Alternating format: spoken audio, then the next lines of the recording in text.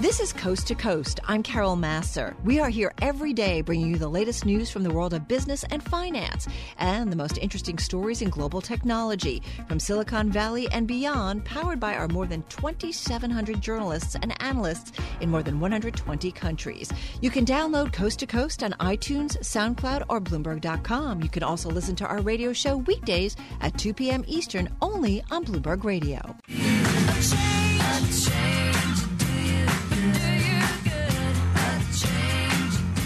A change at Goldman Sachs. Not only do they release earnings tomorrow before the market opens, but they're getting a new chief executive in the form of David Solomon. He is currently the president and chief operating officer.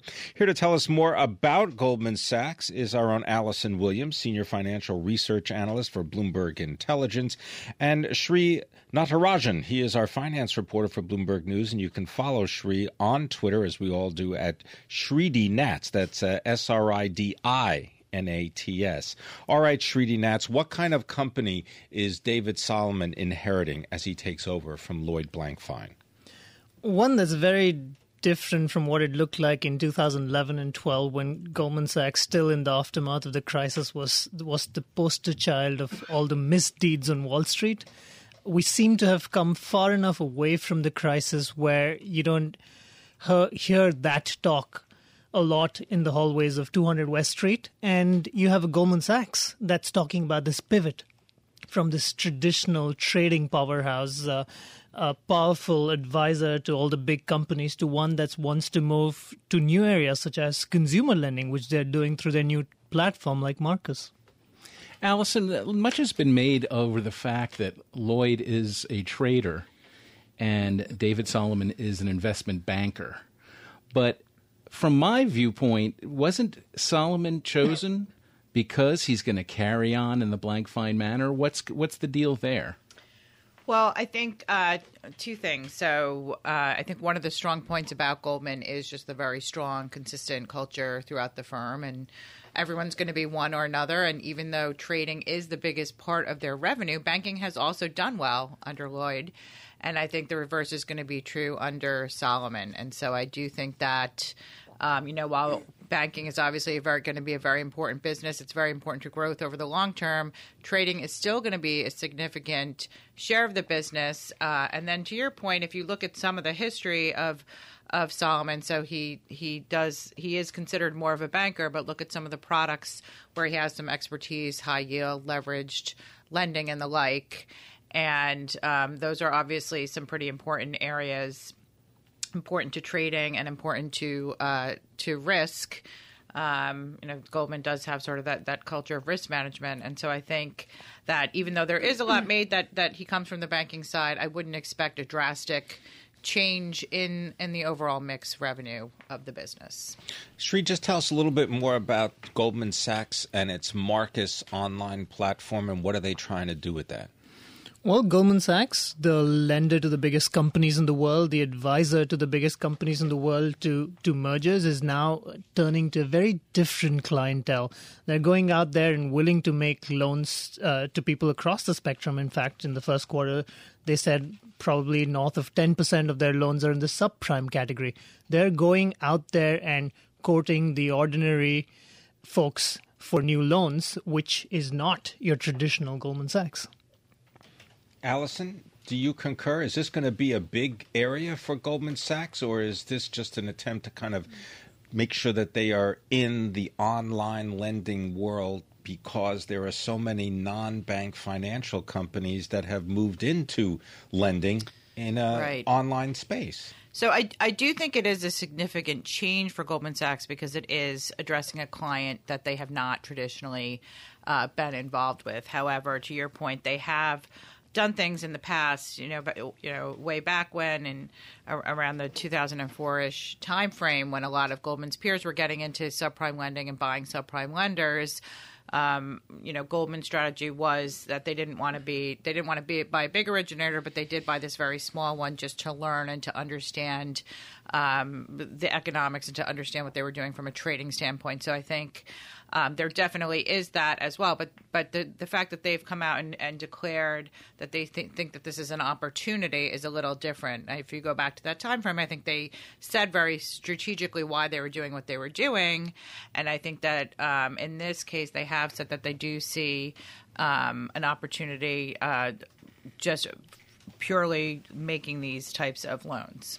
Sri, going back to what you said earlier about the words vampire squid not being spoken as much as they used to, and that was the nickname of the bank after the 2008 to 2009 financial crisis. What have they done in order to become a more boring bank, to become a bank that wasn't a target of people that were angry because they did cause a lot of the turmoil in 2008 and also profited from it? One reason I can probably think of is time heals all wounds. It's not like they're a significantly different bank, but also in the post-crisis era that we're living in, there have been significant new regulations. You cannot be the same sort of trading powerhouse that you used to be, and just staying out of the headlines without frequent number dropping every quarter of the enormous amounts of money they've been making in trading allows you to stay under the radar, perhaps. A lot of those regulations are going away, though, right? Well, and maybe we await the rise of Goldman Sachs again on the trading front. Allison, just quickly, is there anybody who competes with Goldman Sachs that is doing it better? Well, I think if you look across different businesses, you could perhaps point to different relative strengths and weaknesses across different businesses. I think what Goldman Sachs has done really well is to sort of stick to their knitting, stick to what they feel that they are good at, and they are, among their peers, the bank that has stayed the most committed to the institutional capital markets business. Allison Williams of Bloomberg Intelligence, Sri Natarajan, finance reporter for Bloomberg News. Thank you so much for coming in and talking to us about David Solomon succeeding Lloyd Blankfein, perhaps as early as tomorrow.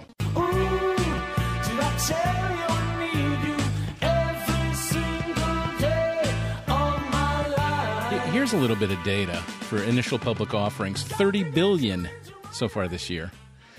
Compared to $23 billion last year. June was the busiest month for IPOs in 3 years. And to talk about it, we've got Jonathan Crane. He's the chairman of KeyBank Capital Markets Equity Underwriting Committee. He's on the phone from Cleveland, Ohio, which is no longer LeBron James, Ohio. I guess it's now J.R. Smith, Ohio. Jonathan, thanks for coming on. We've got, in your notes that you sent us, you said there's a number of household name private companies coming to market this year or next. Care to tell us what they are? Well, Bob and Tim, we're in fact working on a number of those, so I'm going to be a little reticent about that. But there's really two kinds of backlog. The backlog is very strong right now, but keep in mind that since the Jobs Act, there's really no need to file publicly until you shortly before a roadshow begins. So you really don't have the data that you used to have on the backlog. So there's a formal backlog that's about 44 deals right now, in which there's been some filings recently, and there's what I might call a sort of a speculative backlog, companies like that have been on the list for a long time. Companies like Airbnb and Uber and Dell and Pinterest and Aramco, Tencent, people like that, large companies that could be coming to the markets in the next couple of years. Jonathan, let's talk, if you can, about one area of the marketplace that is a little bit different, which are these special purpose acquisition companies, SPACs. What do they do, and what does this tell you about the nature of the IPO market? Well, there's no question right now the IPO market very strong, as you mentioned. People are looking for growth. With the indices, the S&P and the Dow sort of stuck in ranges since the January highs, the IPO market has been certainly the place to get growth. You've had an average, I think, return so far of about 30% on average for IPOs and almost 60%, mid-50s or so for technology deals. So there's a real hunger for growth out there. SPACs, or special purpose acquisition companies that you mentioned, are sort of of an interesting concept that's been around for a while. Really, it's almost private equity in the public markets, in which investors are giving a, quote, blank check to a management team to go out and make an acquisition. And they have a couple years to do that. And if they're unsuccessful, the money is in fact returned to the investors. So it's a way to sort of be involved in the private equity business in the public markets. You also say that convertible debt issuance is way up. Can you explain briefly to our listeners what exactly that is and why it's up? Well, a convertible debt is debt that is issued by a company in which they agree to pay an interest rate, often 1 or 2%, in some cases 0%. In exchange for that, if their stock appreciates, the investor has the ability to swap their debt for the stock. So it has the advantage for the issuer, who's getting a very low interest rate, and if they have to sell their stock, they're doing it at a much higher price than currently exists, so the dilution is reduced. On the other hand, the investors know that if the stock does not appreciate, they're going to get their money back with potentially some interest. So it's sort of a win-win situation. You see times where the market is very, very strong, and right now it's one of those. There's been probably a 50% increase in the issuance of converts just this year. Jonathan, what are you seeing in terms of private equity firms taking their companies public?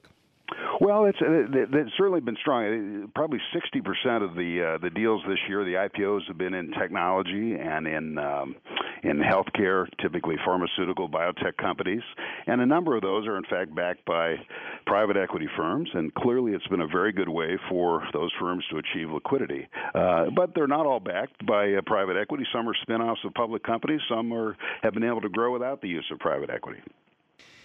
Now, very wisely, I think you say it's a cyclical market, and there's the window always closes eventually, is how you put it. What kinds of things do you see that could possibly put a crimp in this bonanza that we've been going through? Well, right now the backlog is strong, and you're seeing a real push right now. I think there are 10 deals scheduled to price this week. You're seeing a big push to get things done before the typical August slowdown. I also would expect to see a very busy post-Labor Day period as we lead up to the November elections. But ultimately, it is a cyclical market, and the window will close. One of two things happens. There is some external event that hits the broad market, like, well, the things we talk about every day: trade concerns, interest rates, inflation, international tensions, recession fears, that sort of thing. And then secondly, the market can be spoiled by too much success. The too many companies try to get into the marketplace. Perhaps some weaker companies try to get done. They don't perform as well, and investors will tend to pull back. Those are the two things that historically have happened, one of those two things. All right, we got to leave it there, but I want to thank you very much for spending time with us. Jonathan Crane is the chairman of KeyBank Capital Markets Equity Underwriting Committee, joining us from Cleveland, talking about the world of initial public offerings. One thing that that Jonathan mentioned that I didn't know about was that there's no need to file publicly till there's the road show. Right. And that's new. That was in the tax cut law. I didn't know about that. That's something that's quite new in the whole IPO business, isn't it? And indeed, just to mention that I believe Sonos is still on the list to go public, and Constellation Therapeutics, pharmaceuticals in the Boston area also. Some of these companies stay on that list for a long time, don't they? Well, we'll have to see what happens. It'd be interesting to see if Uber or Airbnb go public this year. My mama told me you better shop around. Lots of shopping around going online in less than 12 minutes. Oh, my goodness. I'm getting a little bit, my heart's fluttering, for Prime Day. Amazon.com is having their, I guess, Christmas in July. Here to talk about it in our studio is Marissa Tarleton. She's an analyst and chief marketing officer for Retail Me Nots, based in Austin, Texas. And way across the country, where do they have to wait 3 more hours for it? In Seattle is Spencer Soper. He's our technology reporter for Bloomberg News. Spencer, do you have to wait 3 more hours, or it happens all at once? No, it's kicking off same time here, noon Pacific. What are you in the market for? Nothing. He's not going to buy a darn thing. Should we just throw up our hands and save him, Spencer? Save him. It was the perfect response. Absolutely. I wanted to ask Spencer because he's my type of guy. Should we just throw up our hands and surrender to the one big store? is it just, has Amazon just taken over?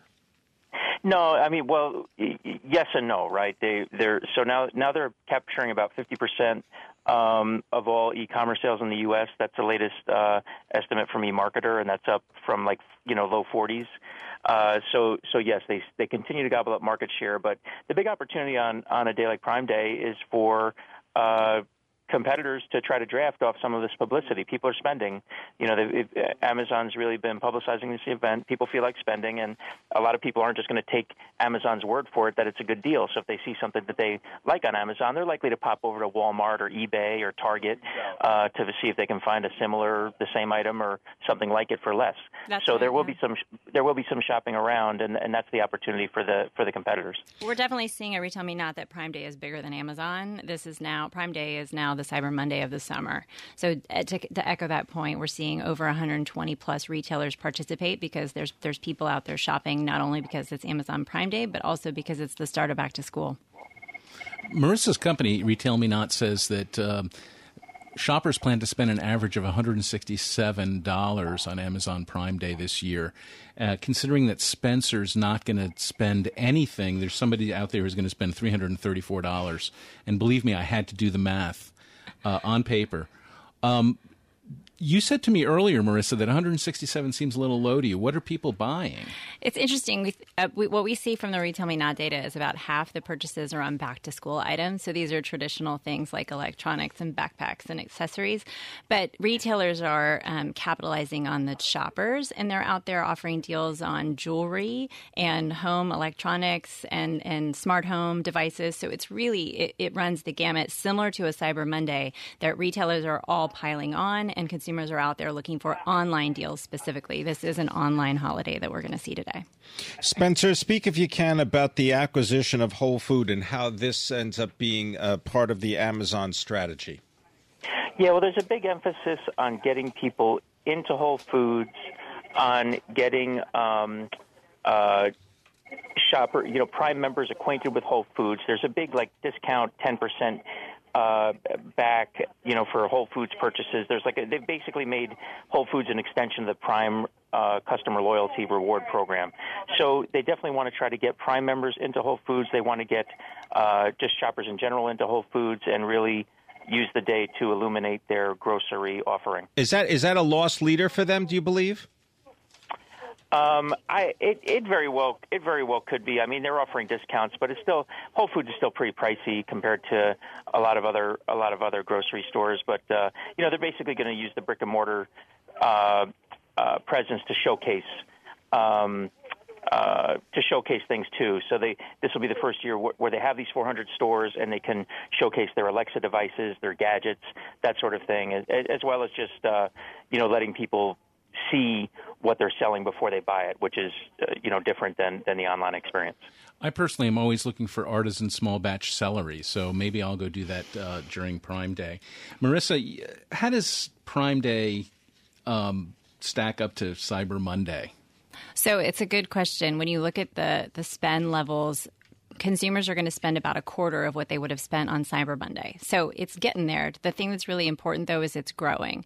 So we're seeing a significant number of retailers, even this morning versus last year, participate, and more consumers say this is the official kickoff of back to school. So with every year, I think there's more momentum, but a quarter of Cyber Monday is not a minor number.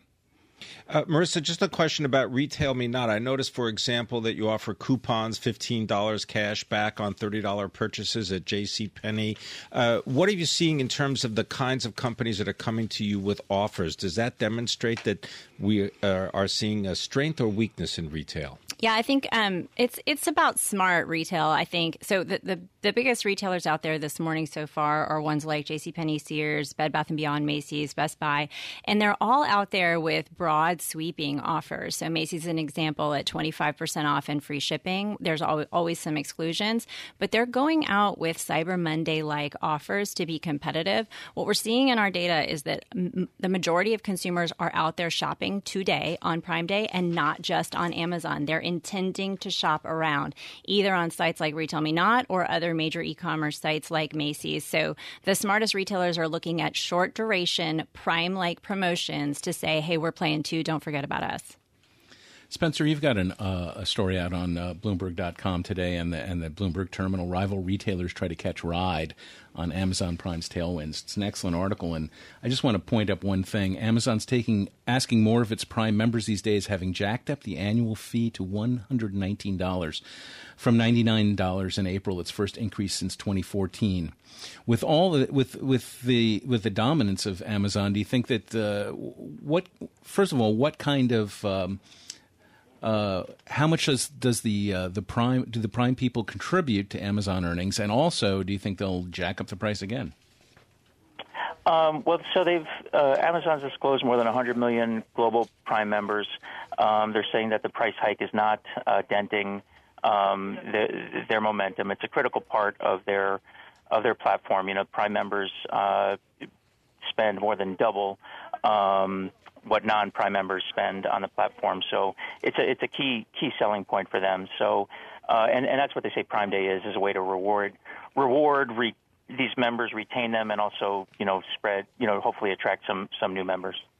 Marissa, just last point to you. I noticed, for example, on your website that you've got 40% off regular menu prices for Papa John's. Mm-hmm. I'm wondering, how quickly do companies offer these promotions? Is this something that's in the works for many weeks or months in advance, or is this the kind of site where they can offer them based on what happens in one day? Yeah, that's one of the benefits of a marketplace like Retail Me Not, is we can make adjustments real time. So some of those offers are planned a few weeks in advance. And the interesting thing you may recall is that Prime Day last year was a whole week ahead. Correct. So you started to see offers coming out a whole week earlier than Amazon was ready to go. So it's really interesting to watch the changes and the fact that most of them are hourly and daily changes. Thanks very much for joining us. Marissa Tarleton is the retail analyst and chief marketing officer for Retail Me Not.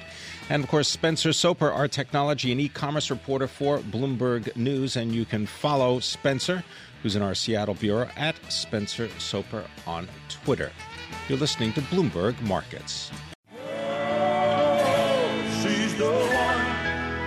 She is the one. Her name is Amy Hood, and she won back Wall Street and helped reboot Microsoft, according to our next guest, who is Dina Bass. We're going back out to Seattle to talk to Dina. She's our technology reporter for Bloomberg News. Hi, Dina. Thanks a lot for getting on the phone with us. Absolutely. Can you give us just a little bit about Amy Hood, just to give our listeners a little background? Sure, absolutely. She's been at Microsoft since 2002 in a variety of financial roles. And then in 2013, which, if you remember back 5 years ago, was about the absolute low point for Microsoft, she was appointed as chief financial officer. It was a dark time and very crazy for the next couple of months. They did a disastrous acquisition. Steve Ballmer left. Satya Nadella came in. And since then, she's really partnered with Nadella to completely overhaul the company, to win back investors, to win back employees, to set up a situation where customers are, engaged and enthusiastic about the company's products. And she's really been much more influential than is typical for a chief financial officer, and certainly that had been typical for a chief financial officer at Microsoft. Dina, in your story, you speak about how her job has changed in a way that is designed to keep people at the company. She's not just figuring out what the balance sheet should look like and where to spend money. Can you explain?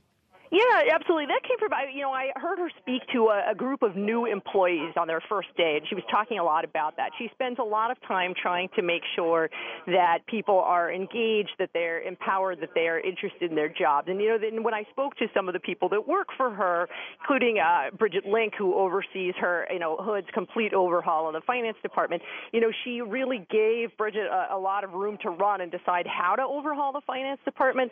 At the same time, Hood is very demanding. She gives her people a lot of leeway to decide what to do, but as Link said to me, the only thing she asked for was quote flawless execution. But she really spends a lot of time trying to make sure that people are motivated and interested in being at the company and feel like they're doing good work without getting second guessed. Now, Microsoft was previously a place where the culture was a bit difficult, and Satya Nadella's done a lot of work to overhaul that, and also a place where there was a lot of micromanaging and a lot of, second guessing, particularly on the finance side, and people would go into these sort of brutal budget meetings, things like that. Flawless execution, that's what everybody expects from Pim Fox. Now, Amy Hood was hired by Steve Ballmer, And almost immediately, Satya Nadella, there was the change, and then a little bit later, Satya Nadella came in. Was there, it sounds like from your story that it was kind of a seamless transition. How did they figure that out? So Hood and Nadella had actually worked together. She had been, prior to this job, she'd been the divisional CFO for Microsoft's Office Group, which included for a few years a business that Nadella ran. So they knew each other well, and they kind of trusted each other. And, from what I hear from people now, they have this really symbiotic relationship where they really partner, and he trusts her judgment quite a bit. And, what's different, Steve Ballmer used to make both the strategic decisions and the budgeting decisions. Nadella decides where he wants the company to go, and Hood translates that into budget allocations. She determines what that's going to mean in terms of financial resources, and that's very different. And that's kind of how they partner. In order to do that, she's transformed. And her people have transformed a lot of the software that they use for that, taking advantage of Microsoft's sort of cloud-based machine learning software, which they're trying to sell to customers. Hood's finance department uses that to decide, to decide how, make predictions for revenue, make predictions for hiring, to figure out how they should be spending, to see which kind of contracts are at risk. So they're deploying a lot of their own technology to make this a more seamless process. What does Amy Hood say about deals that don't necessarily work out? I'm thinking, for example, of Nokia and maybe even Skype, although that goes back quite a ways. And what about their LinkedIn acquisition? Sure, absolutely. So, I spoke to her a lot about that. Nokia was, Steve Ballmer, and she negotiated that deal, and then, Nadella came in, and it was pretty clear fairly early on that that the deal wasn't going to make the numbers that Hood had forecast. And, what I understand from the executives at Microsoft was that once the forecast was clearly not going to happen, it was her that really pushed to, rip the Band-Aid off quickly. And she said to me, look, she knows she will make mistakes, and she's comfortable with making tough decisions once she has the data. She sort of felt like the idea of doing something because you've sunk a bunch of money into it doesn't make any sense. She sort of said to me, you don't have a time machine. You just learn from it and you move on. You can't reverse it. Now, in terms of LinkedIn, I think what we're seeing is that Nadella and Hood are trying to change the way Microsoft does acquisitions a little bit. They're trying to focus only on deals that are growing businesses and growing markets, and where appropriate, they let them run on their own rather than kind of meddling with them. So far, the LinkedIn results have been good. Wall Street's been pleased with them, but of course, we'll have to see how that turns out in the next few years. We're 18 months out, and Microsoft has done deals in the past that looked great, or at least better 18 months out than they do now. I want to thank you very much for spending time with us. Dina Bass is our technology reporter for Bloomberg News. You can follow Dina on Twitter at Dina Bass. Joining us from Seattle, shares of Microsoft, they are up more than 20% so far this year. I'm driving in my car. I turn on the radio. How about you let me drive? Oh, no. Who's gonna drive you home? Honey, please, I'll do the driving. Drive on. Excuse me, I want to drive. Just drive, baby. It's the question that drives us.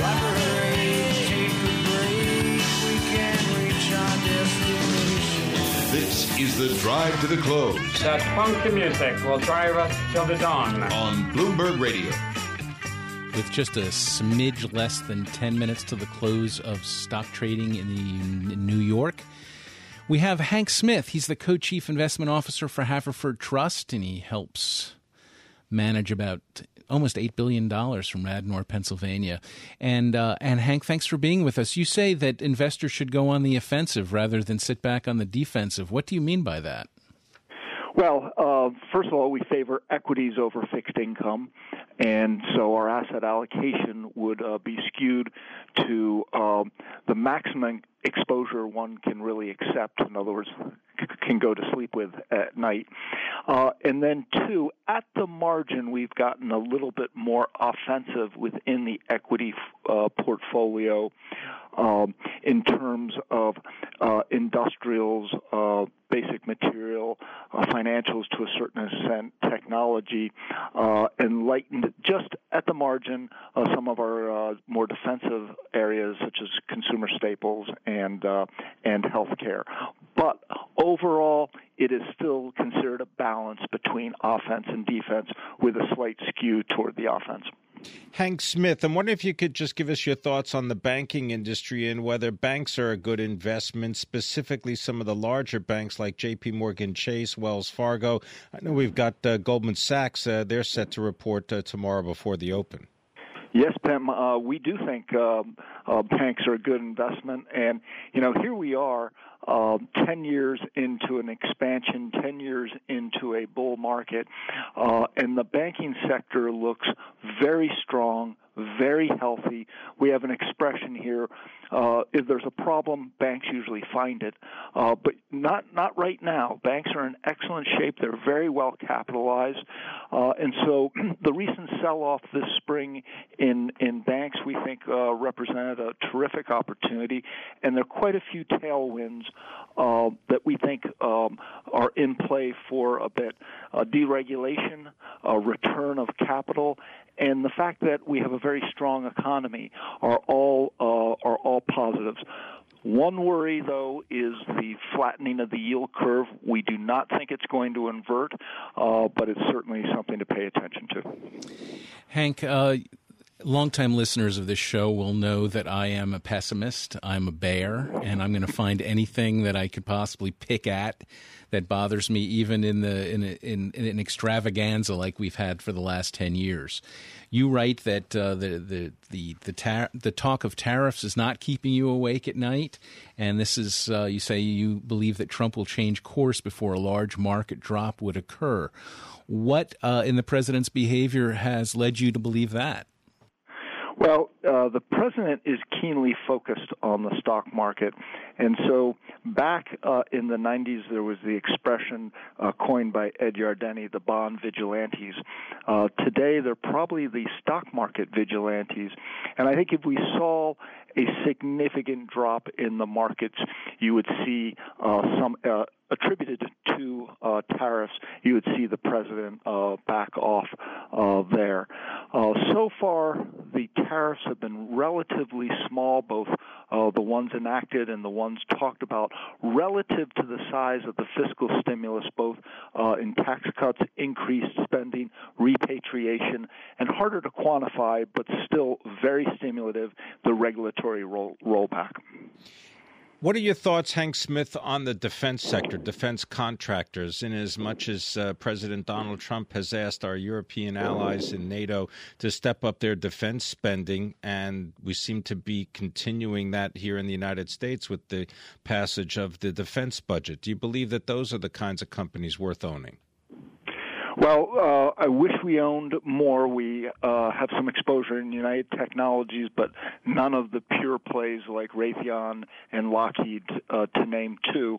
But I think the prospects there are good. I don't think the world's getting any safer, and there's going to be a continued military buildup, and new technology is just creating a constant demand to upgrade defense systems. So we like them.